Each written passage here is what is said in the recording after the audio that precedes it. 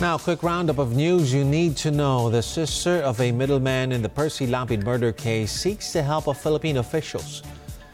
A Philippine police official, meanwhile, clarifies authorities have yet to solve the killing of the veteran broadcaster, contrary to an earlier claim. Former Philippine National Police Chief Camilo Cascolan unfazed by criticisms on his appointment as Health Undersecretary.